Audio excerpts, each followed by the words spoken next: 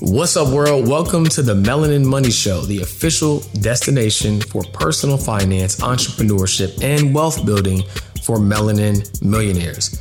We will teach you the tools, the tips, the tactics, the hacks, and strategies you need to learn to become financially free so that you can be the wealth starter and legacy leaver for your family. And I'm your host, George Actionpong, accompanied by co-hosts Jacqueline Shattuck and Carter Cofield. If you're ready to begin your journey to become a melanin millionaire, tune in, take notes, and let's go. What's up, everybody? Welcome back to another episode of the Melanin Money Show. I almost did it, y'all, but I'm getting better. I caught myself.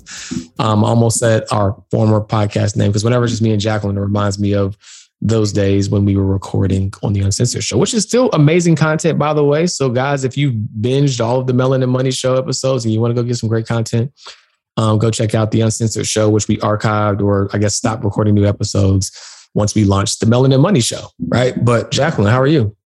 I'm good. You know, we're missing Carter. It's Black Equity Con time. Okay. So everybody is traveling. We're moving around. We still wanted to get our regular podcast out on Wednesday. So I'm feeling good. I'm feeling pumped. I'm feeling ready. It's about to be a paid girl summer. So sorry, guys. Not hot girl summer, paid girl summer. Sorry, guys. It's about to be a paid girl summer. Not sure if you guys heard that, but that was somebody just joining the Melanin Millionaires Club. Shout out to the Melanin Millionaires Club, which is a perfect segue into kind of what we're going to talk about a little bit today. So, you know, what we see on the internet is no shortage of people teaching you how to make money. I mean, you got Turo, you got Airbnb, you got stock trading, you got learning to run paid Facebook. I mean, literally the hustles are, in a good way, I mean that in a derogatory way. The hustles are endless. To that end, you have companies like ClickFunnels who you can get $1 million through a sales funnel award, 2 Comma Club award for making 7 figures, right? So everybody is recognizing people for making the bag, right? The challenge is before these hustles emerged, athletes were making the bag, entertainers were making the bag. So it's not that people of color, namely, have not figured out how to make money. The challenge is they have maybe not figured out the best way to manage and maximize those resources and really have that true measuring stick of wealth, which is net worth, right? And so our goal in the Melanin Millionaires Club, right, is to help you achieve your first 1 million in net worth, right? Your first 1 million in net worth. And so your question might be, well, man, Jacqueline, that is amazing. But how do we get there? And that's exactly what we're going to talk about today. We're going to talk about the Melanin Millionaire Milestone Map. I know that's a mouthful. We'll probably change the name on that, right? That's a mouthful. But for today, it's the Melanin Millionaire Milestone Map, which is going to be a blueprint to show you the path to becoming a melanin millionaire. I think that, yeah, we'll just the name, but name aside, like all the information that you need is there, right? And this stat opened up my mind to a lot of things. So have you seen all over the internet, George, where everybody is talking about being a billionaire now? Like, I probably should, but I don't know if there's something specific that I missed. But I mean, I think in general, I kind of get the sentiment that people have like, you know, like feel like it's attainable and it's something that they're going to achieve. But is there something specific that I missed that people have been talking about? No, I just feel like I've been seeing it a lot. Like a lot of people are like, oh, here's the billionaire blueprint. Oh, I'm going to be the next billionaire. Oh, billionaire this, billionaire that. And I was like, y'all talking really big. Like people, we didn't talk like this before. Like millionaire is still scary to some people. So I was just kind of, you know, Google University. I was like, let me look up this billionaire stat and let me look into this. Yeah. And the statistic is that there's 2,977, I believe, billionaires in the world. I think that's a lot. What do you think about that? I think 2,000. I mean, given the scale of like, I think sometimes people don't realize, and I wish I had this stat in front of me, but like the scale of comparison between 1 million and 1 billion. Because I think some people like really, and I don't even think I really grasped the scale until I saw the stat.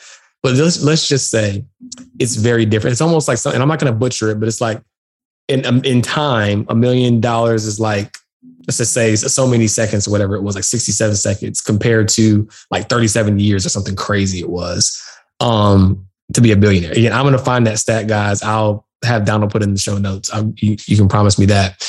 But it's a very, very big different scale. So to your point, Jacqueline, yeah, I think to know that there's over 2,000 people that are billionaires, and of course, we only hear about a handful of them, it does seem like a pretty big number, relatively speaking.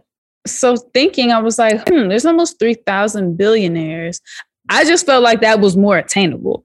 I was like, okay, there's 3,000 billionaires. I thought there was like 4 or 5. Like, I thought it was like this, thing, like most people can't get to that. But it's like, no, there's actually 3,000 people. Like 3,000 people is a lot. That's a lot of people. Like, think about you in a room with 3,000 people. 3,000. What if all the billionaires got together in like one room and we got invited to that same room because that's the room we need to be in. Billionaires Club. We have to change from Melanin Millionaires Club to Black Billionaires Club. but also 1,700 people become millionaires every day. Yeah. I think that's a lot too. So I feel like there's a possibility. There is the opportunity. There's the option. And I think a lot of people just need to know, hey, this is an option for you. This is a possibility. But also, I had an in-person event and some people came this last week based on a podcast. So, hey, shout out to y'all. TJ specifically. TJ, he came to the brunch. We got to chop it up at brunch. Appreciate you. And, I just want people to know, like, hey, this is an option for you. He sat there and he said, you guys have opened up my mind to so much. And I appreciate y'all for that. And that's what we're here to do today. Amazing. Amazing. So guys, let's get into this roadmap, right? And we've broken this roadmap across 5 different pillars. And if you're in the Melanin Millionaires Club this month, we're going to dive deep on this and also talk to you about how the specific content, resources, and tools that you'll have available in the club will map back to achieving these milestones. Okay. So pillar number 1 is income allocation, right? And why is income allocation important? And that's the fancy way of just saying, how much of your money do you duck away for saving, investing, and just ultimately moving you closer towards building that $1 million net worth and not just spending it on consumption, right? So when you're first starting out, right, we hear people like throw the arbitrary number of like, well, at least you save 10% of your income, right? Which is a good starting point, right? But in the Melanin Millionaires Club, one thing that makes us unique is we have, again, we're all about long-term, sustainable wealth, but we just firmly believe that you don't have to wait until you're 65 plus to become financially independent, or as Jacqueline likes to put it, work optional. We just firmly believe that you don't have to wait until you're 65 to do it. Now, I'm not saying that if based upon your current trajectory and timeline, that's what you're on pace to do. Kudos to you, because some people never get a chance to truly become financially independent, right? So I'm not saying that it's bad. We just believe that there's a better, more efficient way to do it. And one of the easiest ways to do that is turning the lever on how much of the money that you earn that you're able to allocate towards building wealth. So just a simple math, right? If I make $50,000 and currently I can only allocate $5,000 a year towards building wealth, if I made $100,000, right, then and all things remaining constant, at minimum, I should be able to allocate $10,000. But realistically, if I don't radically increase my expenses, that second $50,000 that I'm now making, I should be able to allocate even more money towards building wealth. And if you're able to do that, that means you're going to get to your goal faster. So income allocation at its core is about determining how much of your money you can allocate towards building wealth and then understanding what levers you can pull to do that. One of the levers is making more.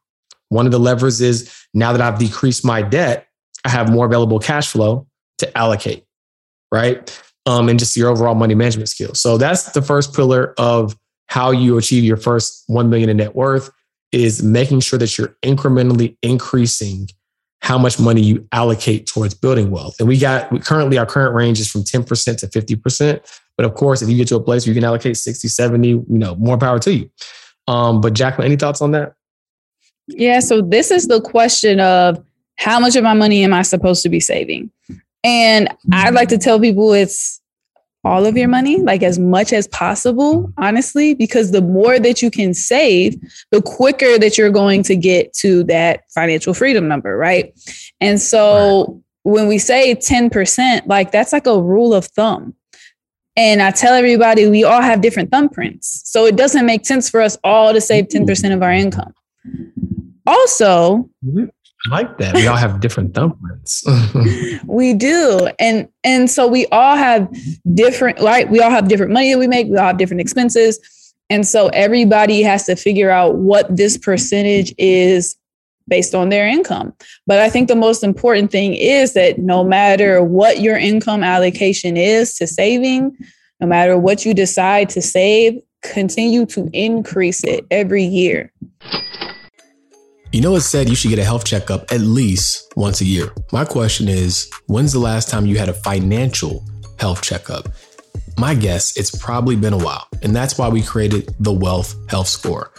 Whether you're financially out of shape or financially elite, the Wealth Health Score is going to tell you exactly where you stand and what things you can do to get into the best financial health possible. So visit mywealthhealthscore.com to get your score today. Right? Because I think when you start to think in percentages, it's going to help you to become a better investor and to become more disciplined. Because I had to start to think about my money in percentages, and it started with the grocery store. I was like, okay, I can buy this item or I can buy that item. And I was like, what is the price difference here? Now, the price difference may only be $1, but depending on what the item is, you may be paying 100% more for this other item.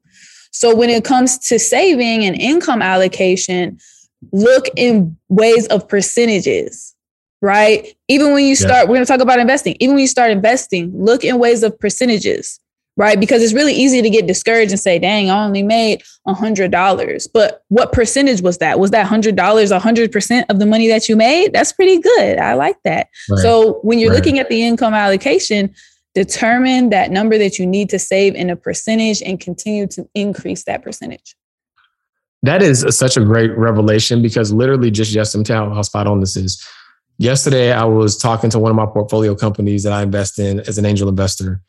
And one of their product engineers, ironically enough, he wasn't even on the finance team. He was like, we keep talking about our growth rate and how many members we want to have or whatever. He was like, let's focus more on the percentage growth, because that is going to be an alternative metric that let us know the progress we're making. So for example, let's speak to the entrepreneur that's just getting started. You see all these people talking about, oh my gosh, I have a community with 10,000 members, or I have this, I have that.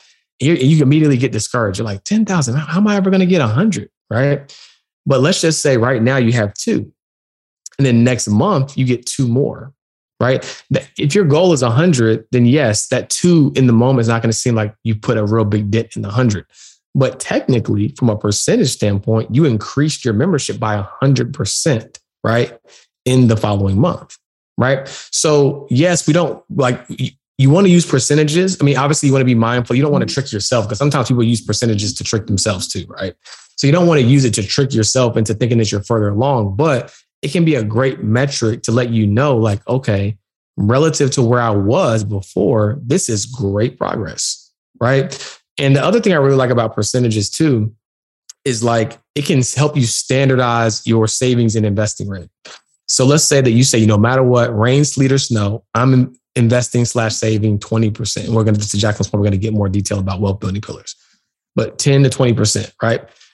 And even if your income doubles, right, and all you do is invest this or save the same percentage, it's still going to increase significantly, right? And that's like a easy hack, because like, if you don't do that, then and lifestyle creeps in, then it's like, okay, you don't really revisit how much you should save and invest. But if you know by default, I can make $100 or 100,000, 20% of my income is getting allocated.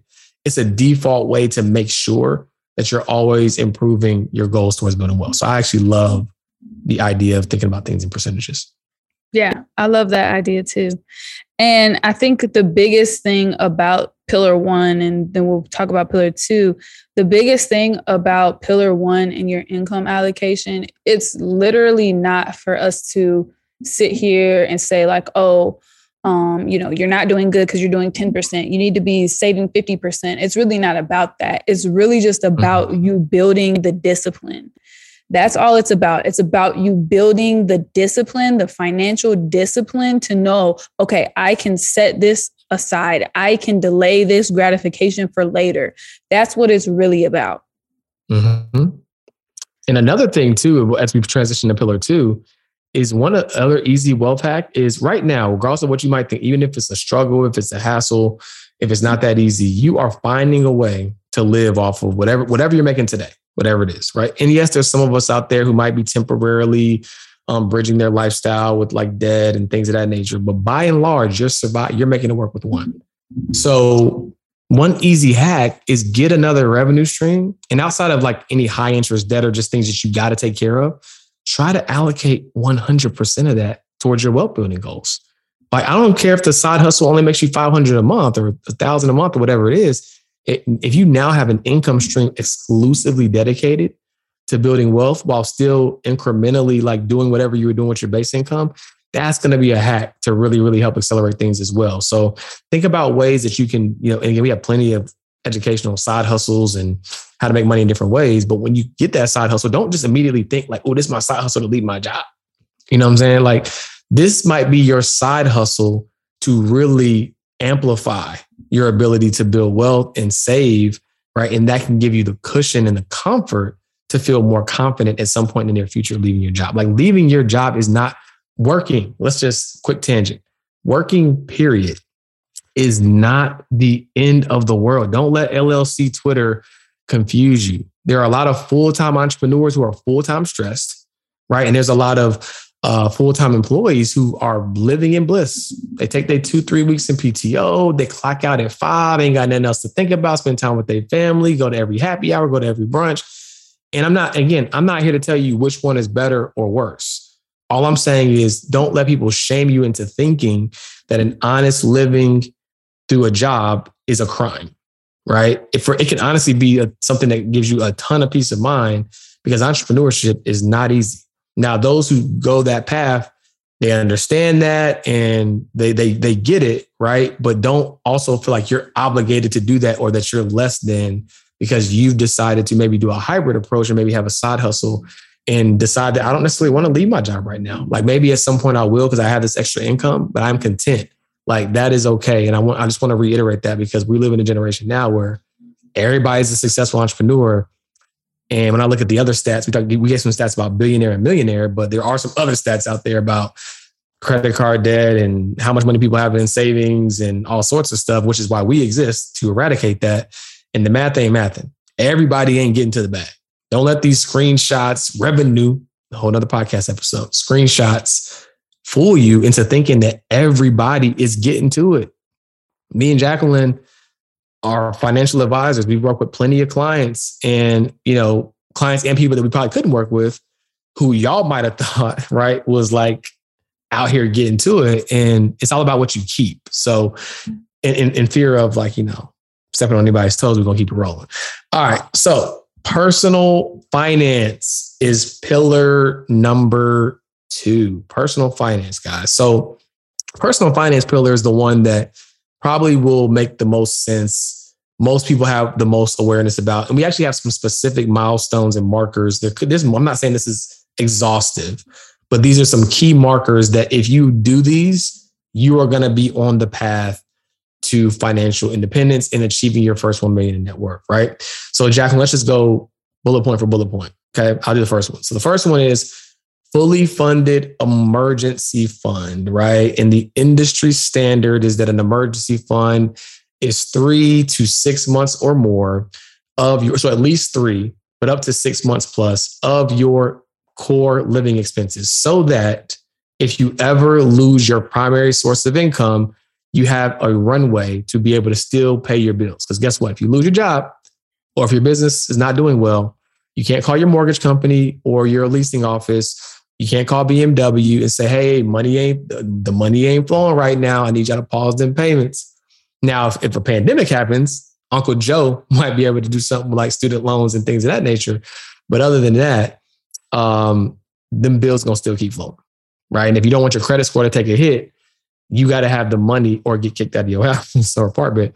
You got to have the money to make sure that you're still able to keep up with those bills. Have you ever wondered what it would be like to have a personal financial advisor that you could ask questions to help you navigate, spending decisions, help you, figure out investments that make sense for you to help you achieve financial success? Well, you no longer have to wonder that, because we created that inside the Melanin Millionaires Club with our flagship feature, Pocket Advisor. With Pocket Advisor, it's just like it sounds. You have an advisor right in your pocket where you can ask a real expert, real questions in real time to help you navigate your journey towards financial success. So if you want to learn more about that, click the link in the show notes, go to melaninmoney.com/pocket advisor to learn how you can get an advisor in your pocket for less than $2 a day. So that's pillar number one, having a fully funded emergency fund. Exactly. And so you need to have that fully funded emergency fund. Start building up that discipline, right? And managing your money properly. And while you're doing that, I want you to eliminate any consumer debt. This is the second part of pillar number 2, eliminating consumer debt. And when we're talking about consumer debt, we're really talking about that undisciplined money that you spent. That credit card that you maxed out on vacations or just random things to enhance your lifestyle that you weren't using to make you more money, right? Because if you were using it to make you more money, then you would pay off that credit card.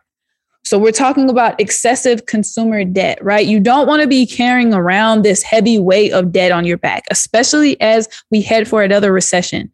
Okay. Correct. Right. Recessions are literally always coming. We don't want to use this as a scare tactic for you guys. It's not a media hack, but literally we have to be prepared for that next recession. And that's a lot of what personal finance is about, right? Being able to manage our money through economic highs and lows.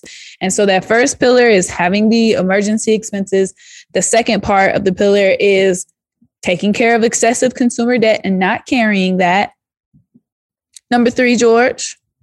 Yes, is fully executed cash flow plan, right? So again, you have to tell your money where you want it to go so you don't have to wonder where it went, right? So if you log into your online banking, you'll be able to see a month. We literally, as of this recording, is the beginning of a month. So you can look back at all of your last month's transactions. And I'm willing to bet that the average listener has about 40 to 60 transactions. And I'm talking about everything, all the money going out, food, gas. Oh, it hurts my heart to say gas. Tesla, I need to go. I should have got that Tesla when I was talking about it.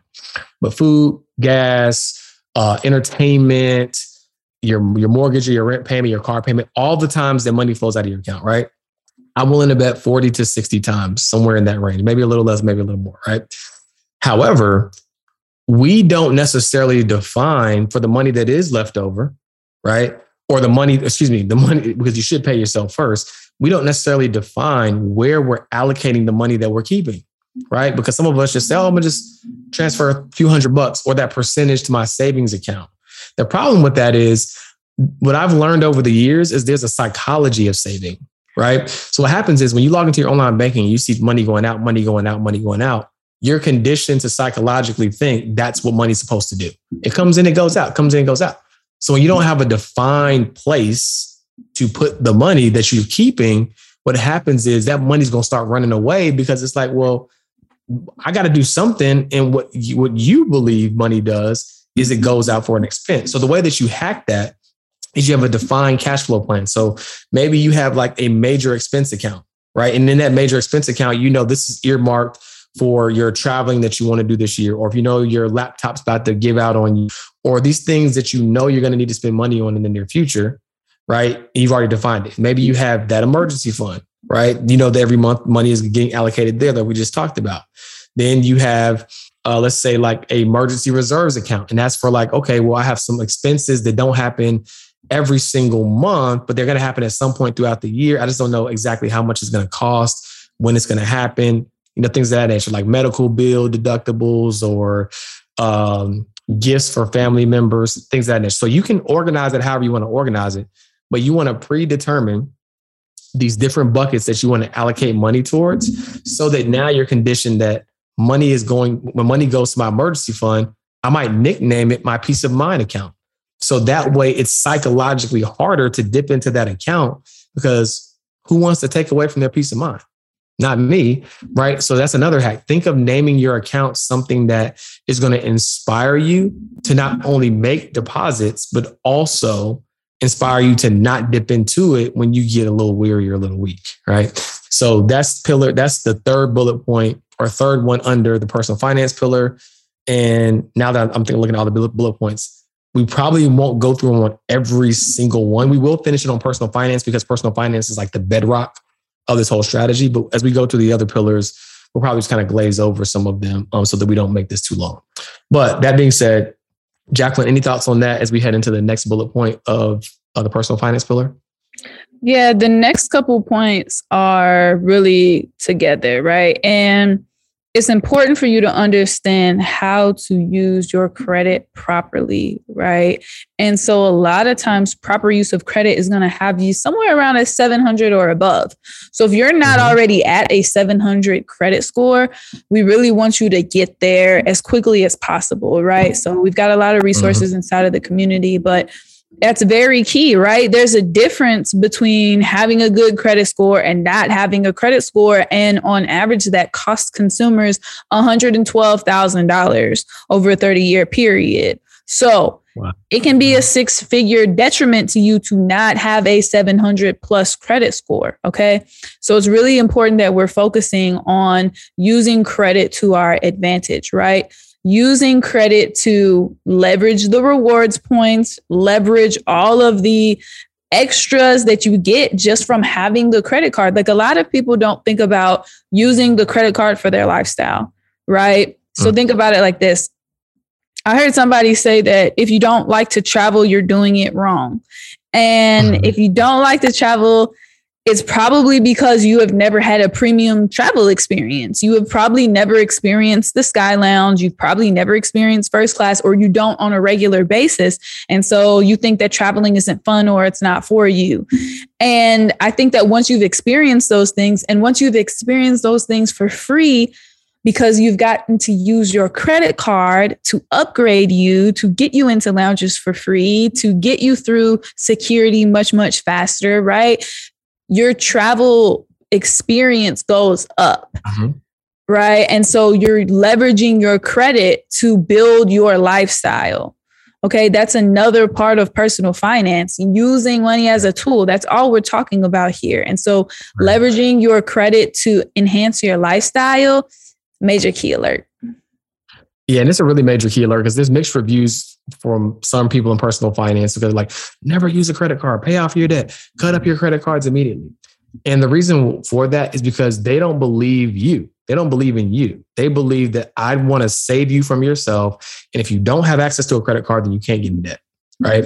Because they're only looking at it from the lens of debt. They're not looking at it from the fact that, and I'm going to do a whole probably video on this on another day, but like this year has been a light travel year for me because I'm a parent. And I haven't even gotten on an airplane yet, right? So far, it's just been a couple of road trips here and there. My first airplane is to Black Equity Con this year, which is tomorrow. See you at Black Equity Con. And so I say that to say, however, when I went down to Atlanta to do a live podcast with Jacqueline and crew, we drove and we stayed at the Ritz, right? And so I used my Amex Platinum and I got the room for free for those 2 nights. We got, using points, I got breakfast free for both nights, for both days. And we got $100 credit. And we used that for room service the night that we got there. Right. And that was just off that trip alone. So I say that to say that don't let these people scare you. Like, get your money management plan in place and then use credit to get stuff for free. And we always give you guys a hack. Now, here's the thing.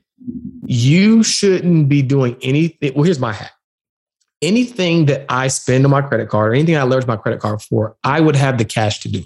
Right. That's about my personal rule, even with the free stuff. So that being said, what I do is even when I'm able to leverage rewards points, I automatically transfer that amount of money that I was about to spend towards a saving or investing goal. That's just what I do, right? Because if I had to make this trip anyway, and it just so happens, oh shoot, I got rewards points, it's going to drive my cost down. That means that money that was already budgeted for that is now free and available to save, invest, or pay off debt, That's a hack that I want you to do, which can supercharge your ability to build wealth while also learning how to leverage your credit in the process. What's going on, guys? George Acheampong here, and I am the founder of Melanin Money, the #1 brand for wealth builders of color. You know, I look at wealth building like a sport. In every sport, you got to have a uniform. And so what is the official uniform for wealth builders of color? That's where Melanin Money comes in. So if you go to melaninmoney.com and use code MELANIN15, you'll get 15% off your order of the entire store. And I think you're going to absolutely love our latest additions, right? It's literally a productized emotion of what it feels like to build Black wealth, right? But you get to wear it. You get to share the world, like your hard work that you're doing on this journey of building wealth. And we can't wait for you to join Team Black Wealth by shopping melaninmoney.com. I like it. I like it a lot. I think awesome. one of the last pieces we wanted to talk about on this first pillar is understanding taxes, really. Like, you really need to understand the tax code, okay? Not only on a federal level, but also on a state level as well. Taxes are going to be the biggest expense that you ever pay in your life if you don't understand them. Okay. So understanding that the tax code is written to benefit entrepreneurs and real estate owners, investors. And then you're going to understand the tax code a whole lot more, because a lot of people think that, oh, there's a tax code for the rich and there's a tax code for the poor. And it's the same tax code. It's just all about how you use it. That's a fact. That's a fact. And the quickest hack to that is becoming an entrepreneur, right? Or a business owner, right? It doesn't have to be anything fancy. If you just have a business, an LLC, right? And you have legitimate things like we don't have our resident tax expert on the episode, but I think us two financial experts can give y'all a little sauce. But if you have that LLC, right? Now expenses that were previously personal some of them, right, if documented the right way, can now become professional or business expenses, which simply means things that I was already spending money on anyway. Now I can get a tax deduction for, which inherently is going to allow me to keep more money in my bank account. Yeah. Right? So that is the personal. Well, let me share like a quick real situation. Like, I think this might help people. So I had a client, she came to me and she had the regular corporate job. They've been working her corporate job for years, but she wanted to venture out and do her own thing. So in her venturing out to do her own thing, she hired a business coach. Well, guess what? She didn't make any money that first year in business. And she knew why, because she didn't execute. That was on her. But she had a loss in her business of at least $20,000. So guess what? Legally, she's allowed to take that $20,000 deduction from the income that she made in her real job. Right. So that W-2 income, she was allowed to deduct the $20,000 loss, and it dropped her down to not having a whole lot of income tax being owed. Right. So that's how that works. And that could work for you too. Now, we don't really want you taking losses in your business, but understanding how the tax code works. Boom. Pillar 1. Exactly. Love it. Love it. Love it. All right. So that was technically pillar 2, but so pillar 1, income allocation.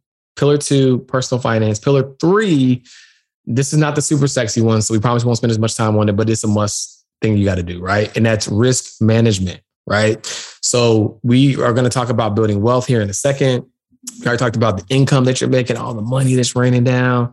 We talked about the management through personal finance, but none of that matters if we don't protect ourselves against risks, known and unknown. You want to know one big risk that everybody knows? You're going to die. Right. And I know that doesn't sound super exciting, but we all at some point are going to die. Right. Hopefully, for most of us, it's of natural causes and old age, you know, especially now with us switching it up and vegan. I saw Jacqueline making noodles and meals that wasn't even really noodles and super healthy stuff. Right. So hopefully we're going to live to be, well, I'll say hopefully. I don't even want to live to be 100. I don't know. But hopefully we live long, healthy lives is my point. However, even if you live the longest and healthiest life, you're still going to die, right? So life insurance is a way to protect, right, what that looks like, right? Because at the end of the day, if you die prematurely or unexpected, that means you're essentially interrupting your wealth building journey. It doesn't mean the goals that you have for your family or your legacy or whoever you care about, it doesn't mean that those change. It just means that you didn't get to the full fruition of what that is. And so life insurance can become that bridge to overcome that, right? To make sure that there's an infusion of capital at your untimely demise, right? And even if you live a long, fruitful, healthy life, life insurance can be a very efficient way to cover expenses because, when life insurance proceeds are done the right way, they're going to be distributed tax-free. And when you die, right, sometimes there's like stuff that has to be figured out, right? Like you got this family member that's getting something and this family member. And if you don't have a will or a trust, there's probate and all this financial jargon we won't bore you with. But having an infusion of capital at death allows there to be money to take care of what needs to be taken care of, while all that stuff is being sorted through and figured out as well, and not being held up. So life insurance is a key part of building wealth in the risk management pillar.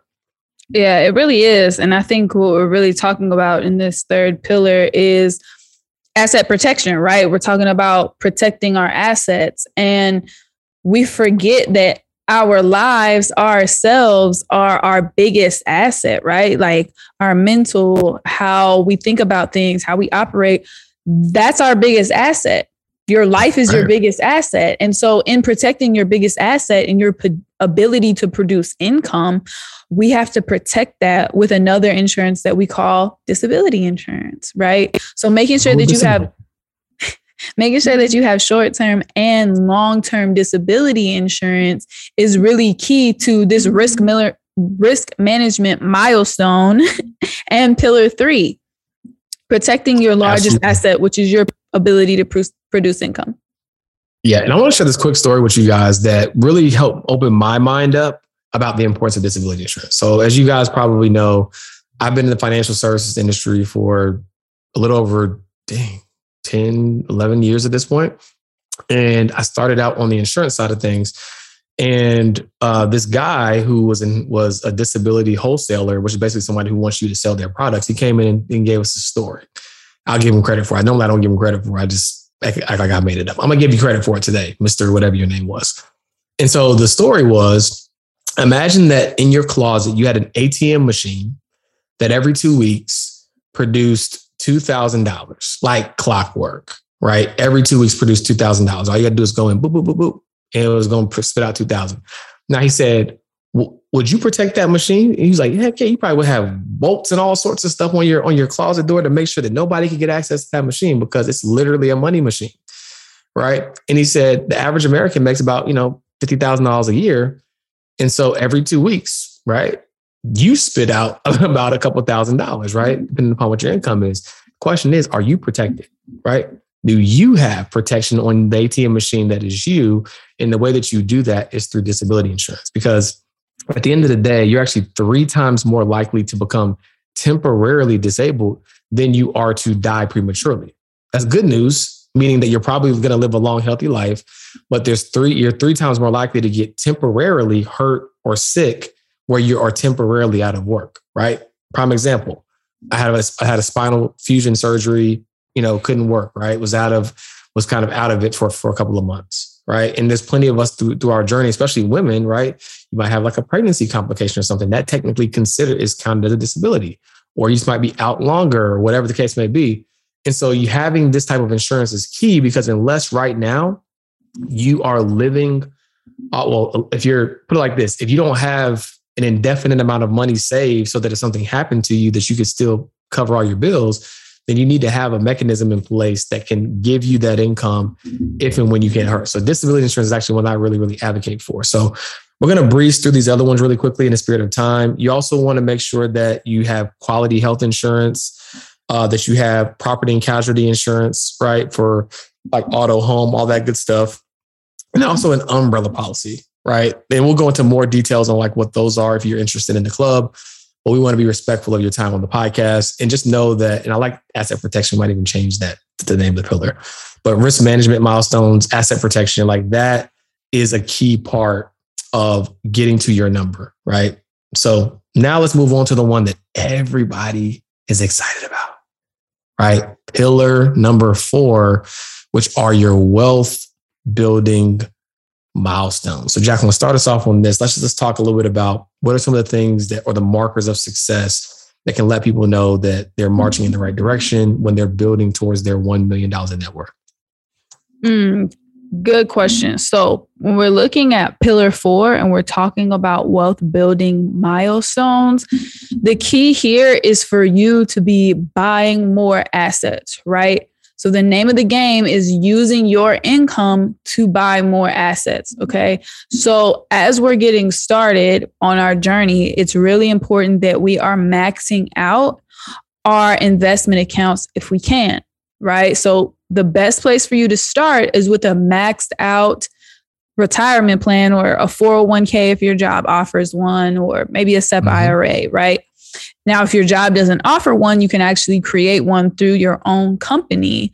But it's really important that we're maxing that out, and you can do $20,000 a year. So you want to start there. You want to take advantage of the company match. Okay.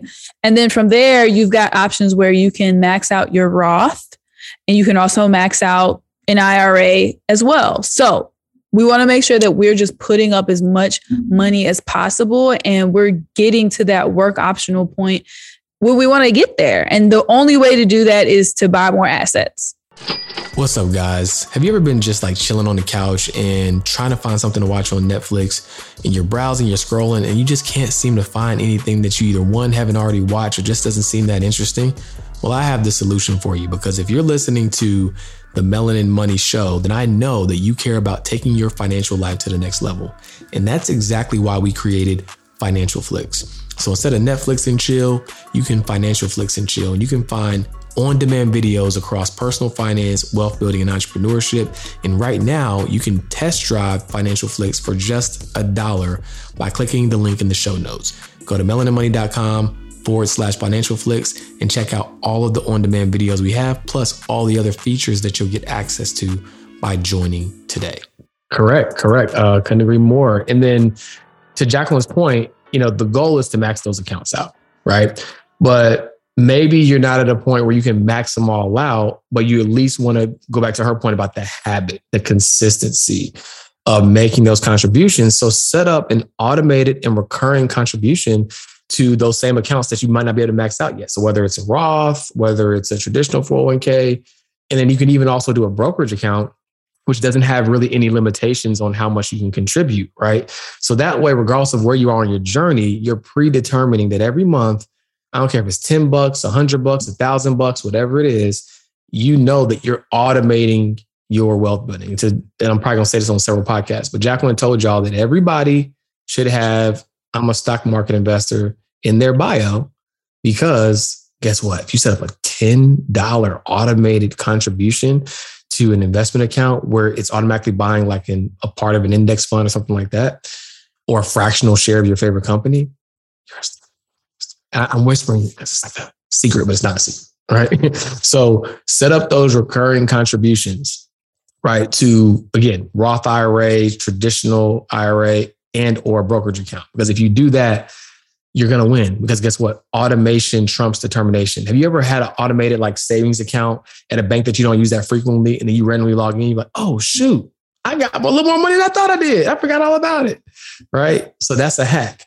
Maybe like it's definitely with your investment accounts, but even with your savings account, like maybe set up that emergency fund at a bank that you don't like use every day. Because we all got that bank. What's that one card we use for everything? But maybe set up that emergency fund elsewhere, because then you just randomly log in. You're like, oh, shoot, I'm lit. You thought you was broke, and then you logged into the other account, and now you're balling. But the key is not to spend that money. So set up recurring contributions. Now, Jacqueline, can you chime in? And this is what I'm really excited about. Because if you start to do these things, then you're going to start to reach markers along the journey of your first 1 million in net worth, which we are going to celebrate you in the club as you do that. And before I transition this point to Jacqueline, this is what we want to be known for, right? Yes, we share information about how you can make more money, because why? Income allocation helps you build wealth, right? But we mainly care about you literally having that marker of true financial success in your net worth number. It's the reason why Forbes, right? That's the number that they recognize. Everyone wants to know, what is Jeff Bezos' net worth, or Elon Musk, or Kanye? Because that is a true measure of wealth. And so that's why, as I transition this point to Jacqueline, these are the milestones we want to help you achieve along your journey. Yeah, I think it's important to have that larger vision, right? And so as we keep talking about these wealth building milestones, remember that you need to have a larger, big picture vision. And the best way for you to do that, so let's say that $1 million is what you are striving for, right? Which is what we hope. You should write $1 million net worth at the top of your goals list. And then from there, you should probably have a few other stepping stones, a few other points, right, that get you to that goal. And so ideally, you start with that first 100K of net worth, right? That should be your very first goal. And for people who haven't calculated their net worth, for the first time, it's going to be very interesting for you, okay? But everybody needs to calculate their net worth, which is just looking at your assets versus your liabilities. And hitting that first 100K of net worth is going to be the hardest part, right? From there, I think you're going to breeze through because you will have learned, okay, this is what I need to do. This is what I don't need to do. So getting that first 100K of net worth is really, really key to getting to $1 million. And then from there, you can put stepping stones in between 100,000 and $1 million that get you to that point. But I think that those key pieces of just mapping that out is really going to help. Absolutely. Absolutely. And also, as we're going through these, like, you don't necessarily have to do everything that we recommend. And we're not even necessarily going to include everything that's possible when it comes to wealth building milestones, because we live in an era now where there's so many different things that you can do, right? And so it's impossible to have an exhaustive list. The concept is this making me money? Is it an asset that's making me money, right? And if you have a creative way or something that's interesting to you, that can be a milestone in your bucket. We're just simply sharing ones that we know that are tried and true, that can be beneficial in your journey. So I say in particular, because everyone might not want to have a real estate investment property. And I'm not saying it's essential for you building wealth. We just know that if we just look at the data, that a lot of millionaires, build wealth through real estate. We also know that a lot of millionaires build wealth through the stock market, which is why we mentioned those accounts earlier in our milestones, right? So if you're a real estate aficionado, or you're someone that gravitates towards real estate because it feels more tangible to you, then naturally having real estate investment property as a part of your milestone is something that's going to be important to you, right? So that is one additional milestone that you can have as a part of it, right? And also I want to share that, so, the more broader thing here, and we'll get to a couple of the latter points, but at the end of the day, we're not doing all of this to just have a bunch of milestones. So we can look on our wall and oh, I did this, and I got this in my account. The goal is to get to your financial independence work optional number. That's the ultimate milestone. Even honestly, above $1 million in net worth, but I don't know, hitting your FI number doesn't sound as sexy as $1 million net worth. Keep it real with you, right? But really, that's it. That's the main milestone. And so, achieving financial independence. Now, Jacqueline, do you want to define for the people who just maybe aren't 100% sure what it means to be completely financially independent? What does that mean? Good question. I feel like it means something different for everybody. But what we're talking about here is the point when you can live off of your assets. You don't have to wake up and go to work anymore. That would be the ideal of financial independence. And I think before we can get to financial independence, we need to have financial control, right? Just understanding of our money, where it's going, how we're using it, right? And then we get that much closer to full financial independence. Sometimes in order for us to get to this point of full financial independence, we have to leverage our assets. Right. So we may refinance a house, right? And we may take that money that we refinance with that house and go put it into the stock market, or, vice versa, whatever it is to get to that number faster. We may have to do that. We may need to come up with other passive income streams, right? Which are not so passive when they're first being built, in order to supercharge us towards that financial independence number. So that's what I think of when I think of financial independence, having assets to cover my life so that I don't have to actively go to work every day. What do you think about that? No, I agree wholeheartedly. And there's a strategic reason why we put these things in this order, because you can achieve financial independence without leveraging your assets. You can just get there faster by doing that, right? You can get to financial independence without having a passive income stream. It just might make it easier, because instead of, we talked about this on our last class last month, that if you have money that is coming from a cash flow producing asset, then you don't have to have as much money accumulated inside of an investment account. So having these alternative things just make it easier to get to that path, but it's not mutually exclusive. So we included it in that order to let you know that if you never have a passive income stream and all you ever do is work a job and allocate $500 a month in your account, look, listen, you can do it too. Some people try to get discouraged. I don't know. I don't want to do this. I don't want to own real estate. So how am I going to leverage it? That sounds too fancy. You can do it the traditional way. We just a little bit fancier at the Melanin Millionaires Club, right? And so we like to make sure that you guys have these additional supplemental ways to be able to get to your goal faster, right? Because the quicker you get to your dream life, the longer you have to enjoy it. So we would be remiss if we didn't show you how to get to your dream life faster, right? And dream life simply meaning that you're not trading a bunch of time for money so that you can spend more time with the people that you love. You can rest more. You can spend more time doing hobbies. It's not about just like buying the Lambo or nothing like that. We don't care about that. It's about doing things that align with what you value. And we want you to be able to do more of that because the world would have you think that you have to work for 40 plus years. Then you have like 20 years to be able to enjoy it if you're lucky. And we just don't believe that. We believe that you can enjoy it now, first and foremost, without being financially independent. You can enjoy more of it once you become financially independent because you have more time. That's it. All right. Yeah. So let's move into the final pillar. Unless you have something you want to add to that, Jacqueline. No, I was going to say, I mean, that's the goal here, right? Is to be able to have the legacy, right? Whatever it is that legacy means to you, which is literally pillar number 5. Absolutely. Absolutely. So pillar number 5 is legacy and legal milestones, right? So we talked a little bit about risk management and asset protection, but the reason why we separated this is because we look at it kind of as in its own bucket, right? So the risk management milestones are going to kind of protect you like, while you're here, for the most part, everything is fine, whatever happens.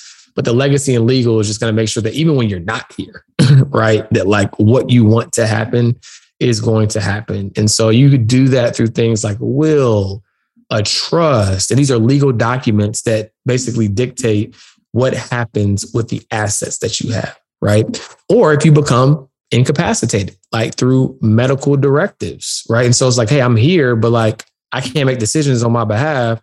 So who's going to make those decisions and who am I empowering to do that? Right. And we also, more importantly, like to think about it from a vantage point of like not just passing down the money, but also passing down the mindset. And the way that you pass down the mindset is by having some type of money mission statement, or we call it the Wealthy Declaration. And we actually make all of our members in the club sign this. But basically, this is so that, you can really articulate why you do what you do, right? Like, why am I making these decisions financially? What does it mean for me? What does it mean for my legacy? So that when you are number one, when you are here, you have a North Star, right? So that you're not distracted by all the things that you could do. That's the first thing. And then when you're no longer here, the people that you care about that are going to inherit this wealth, right? They know, okay, this is what George and Jacqueline would have wanted me to do. They actually taught me what to do with it. So that I don't go out and just splurge on it and do something crazy. Any thoughts on that, Jacqueline? Biggest thing I think that might have skipped over the people's head is that quality time and love are generational wealth too, right? Mm-hmm. Quality time and love are generational wealth too. So as we're thinking about the legacies that we want to leave behind, we can't just think about the money, right? We've got to remember, we've got to spend that quality time. We've got to give that love to everybody. And so, I love everybody that's listening to a podcast right now. I really rock with y'all. I appreciate y'all for rocking with us, leaving us these 5-star reviews on Apple Podcasts. Tav left us this 5-star review that said irreplaceable, absolutely helpful, and pushes me towards my goals. And in turn, us pushing you towards your goals helps push us towards our goals and the legacy that we want to leave behind. So we're super excited to be able to do that. And I hope that this episode was helpful for you guys. Drop a comment below or leave us a review if it was. Any parting words, George? Yeah, shout out to the YouTube family. We just crossed over our first 1,000 subscribers. So appreciate you guys for tapping in on the YouTube side. Now, again, we celebrate milestones, big and small too. We know there's some really big YouTube pages out there, but we are very grateful for each and every one of you that have tapped in to our channel. Now that we have a decent, base of listeners on YouTube, We're really going to start to figure out how we can nurture you guys even more. So guys, thank you for your diligence. We know sometimes we always shout out the reviews on Apple Podcasts and don't always shout you guys out. So we appreciate you guys for staying tapped in and staying tuned in. And actually, if you look in the show notes on YouTube, we actually have a link for you guys now where you can submit your questions, right? So just in case we missed that comment, if you got a question, a personal question like that you want an answer to, we will answer that free of charge on the podcast. So make sure that you're checking out the show notes. That's where we have updates about our events, things going on inside the Melanin Millionaires Club, and anything else that's exciting. And most importantly, again, the link to being able to submit that free advice, guys. So thanks so much for tuning in. These are the Melanin Millionaire milestone map. This is the Melanin Millionaire milestone map. Again, I'm almost certain we're going to come up with a more abbreviated name, but nonetheless, the steps remain the same. And if you need help or guidance on achieving these steps, please join us inside the club, right? That's what we're here for. melaninmoney.com/join. We'd love to have you inside the club. We'd love to award you, as you achieve your milestones. And here's a little spoiler alert. I'm going to tell y'all. So you know why everybody, because I'm a marketing guy too. And you know why everybody loves ClickFunnels? I'm going to tell you, sorry, Russell Brunson, it ain't for the software. It ain't for the software. They love ClickFunnels because they know if they hit that milestone, they're going to get to walk across the stage like back in the day in graduation. You're going to get your diploma. They're going to get that 2 Comma Club award. That's why I love ClickFunnels. And Russell, you're a marketing genius for it. So you know what? We're going to take a card out of Russell Brunson's book, and we're going to be awarding people at our live events, right? And we're going to be giving you plaques for achieving your first $1 million in net. Actually, we're going to do 100K, 500K, and $1 million, right? We're going to award people for their journey, right? So get inside the club. You all have a way to verify and submit for this. This is rolling out officially in Q3, but I wanted to give you guys an early little secret. That's something that we're going to be doing. We're super excited about it to be the only platform that's specifically for people of color, recognizing you on your journey towards building wealth in a formal, comprehensive way. There's plenty of communities that are awarding people for like investing and making money, and we love them too. But as you can see, making money, one pillar, it's for more. And we want to make sure that you're doing all 5, and we can award you for your progress along the way. So guys, thanks so much for tuning in. If you're coming to Black Equity Con, we will see you tomorrow. Make sure you attend our session on what other than building your first 7 figures in net worth. So see you guys there. Check us out at our vendor booth as well. And can't wait to keep celebrating your journey of building wealth, guys. Peace. See you soon. Thank you guys so much for tuning in to another episode of the Melanin Money Show. If you like this episode, please do us a huge favor. Leave us a 5-star review. And if you're not already, subscribe to the podcast and share it with a friend, because we're providing this valuable game so that you can level up as an aspiring melanin millionaire. Again, thank you for tuning in, and we'll see you next week.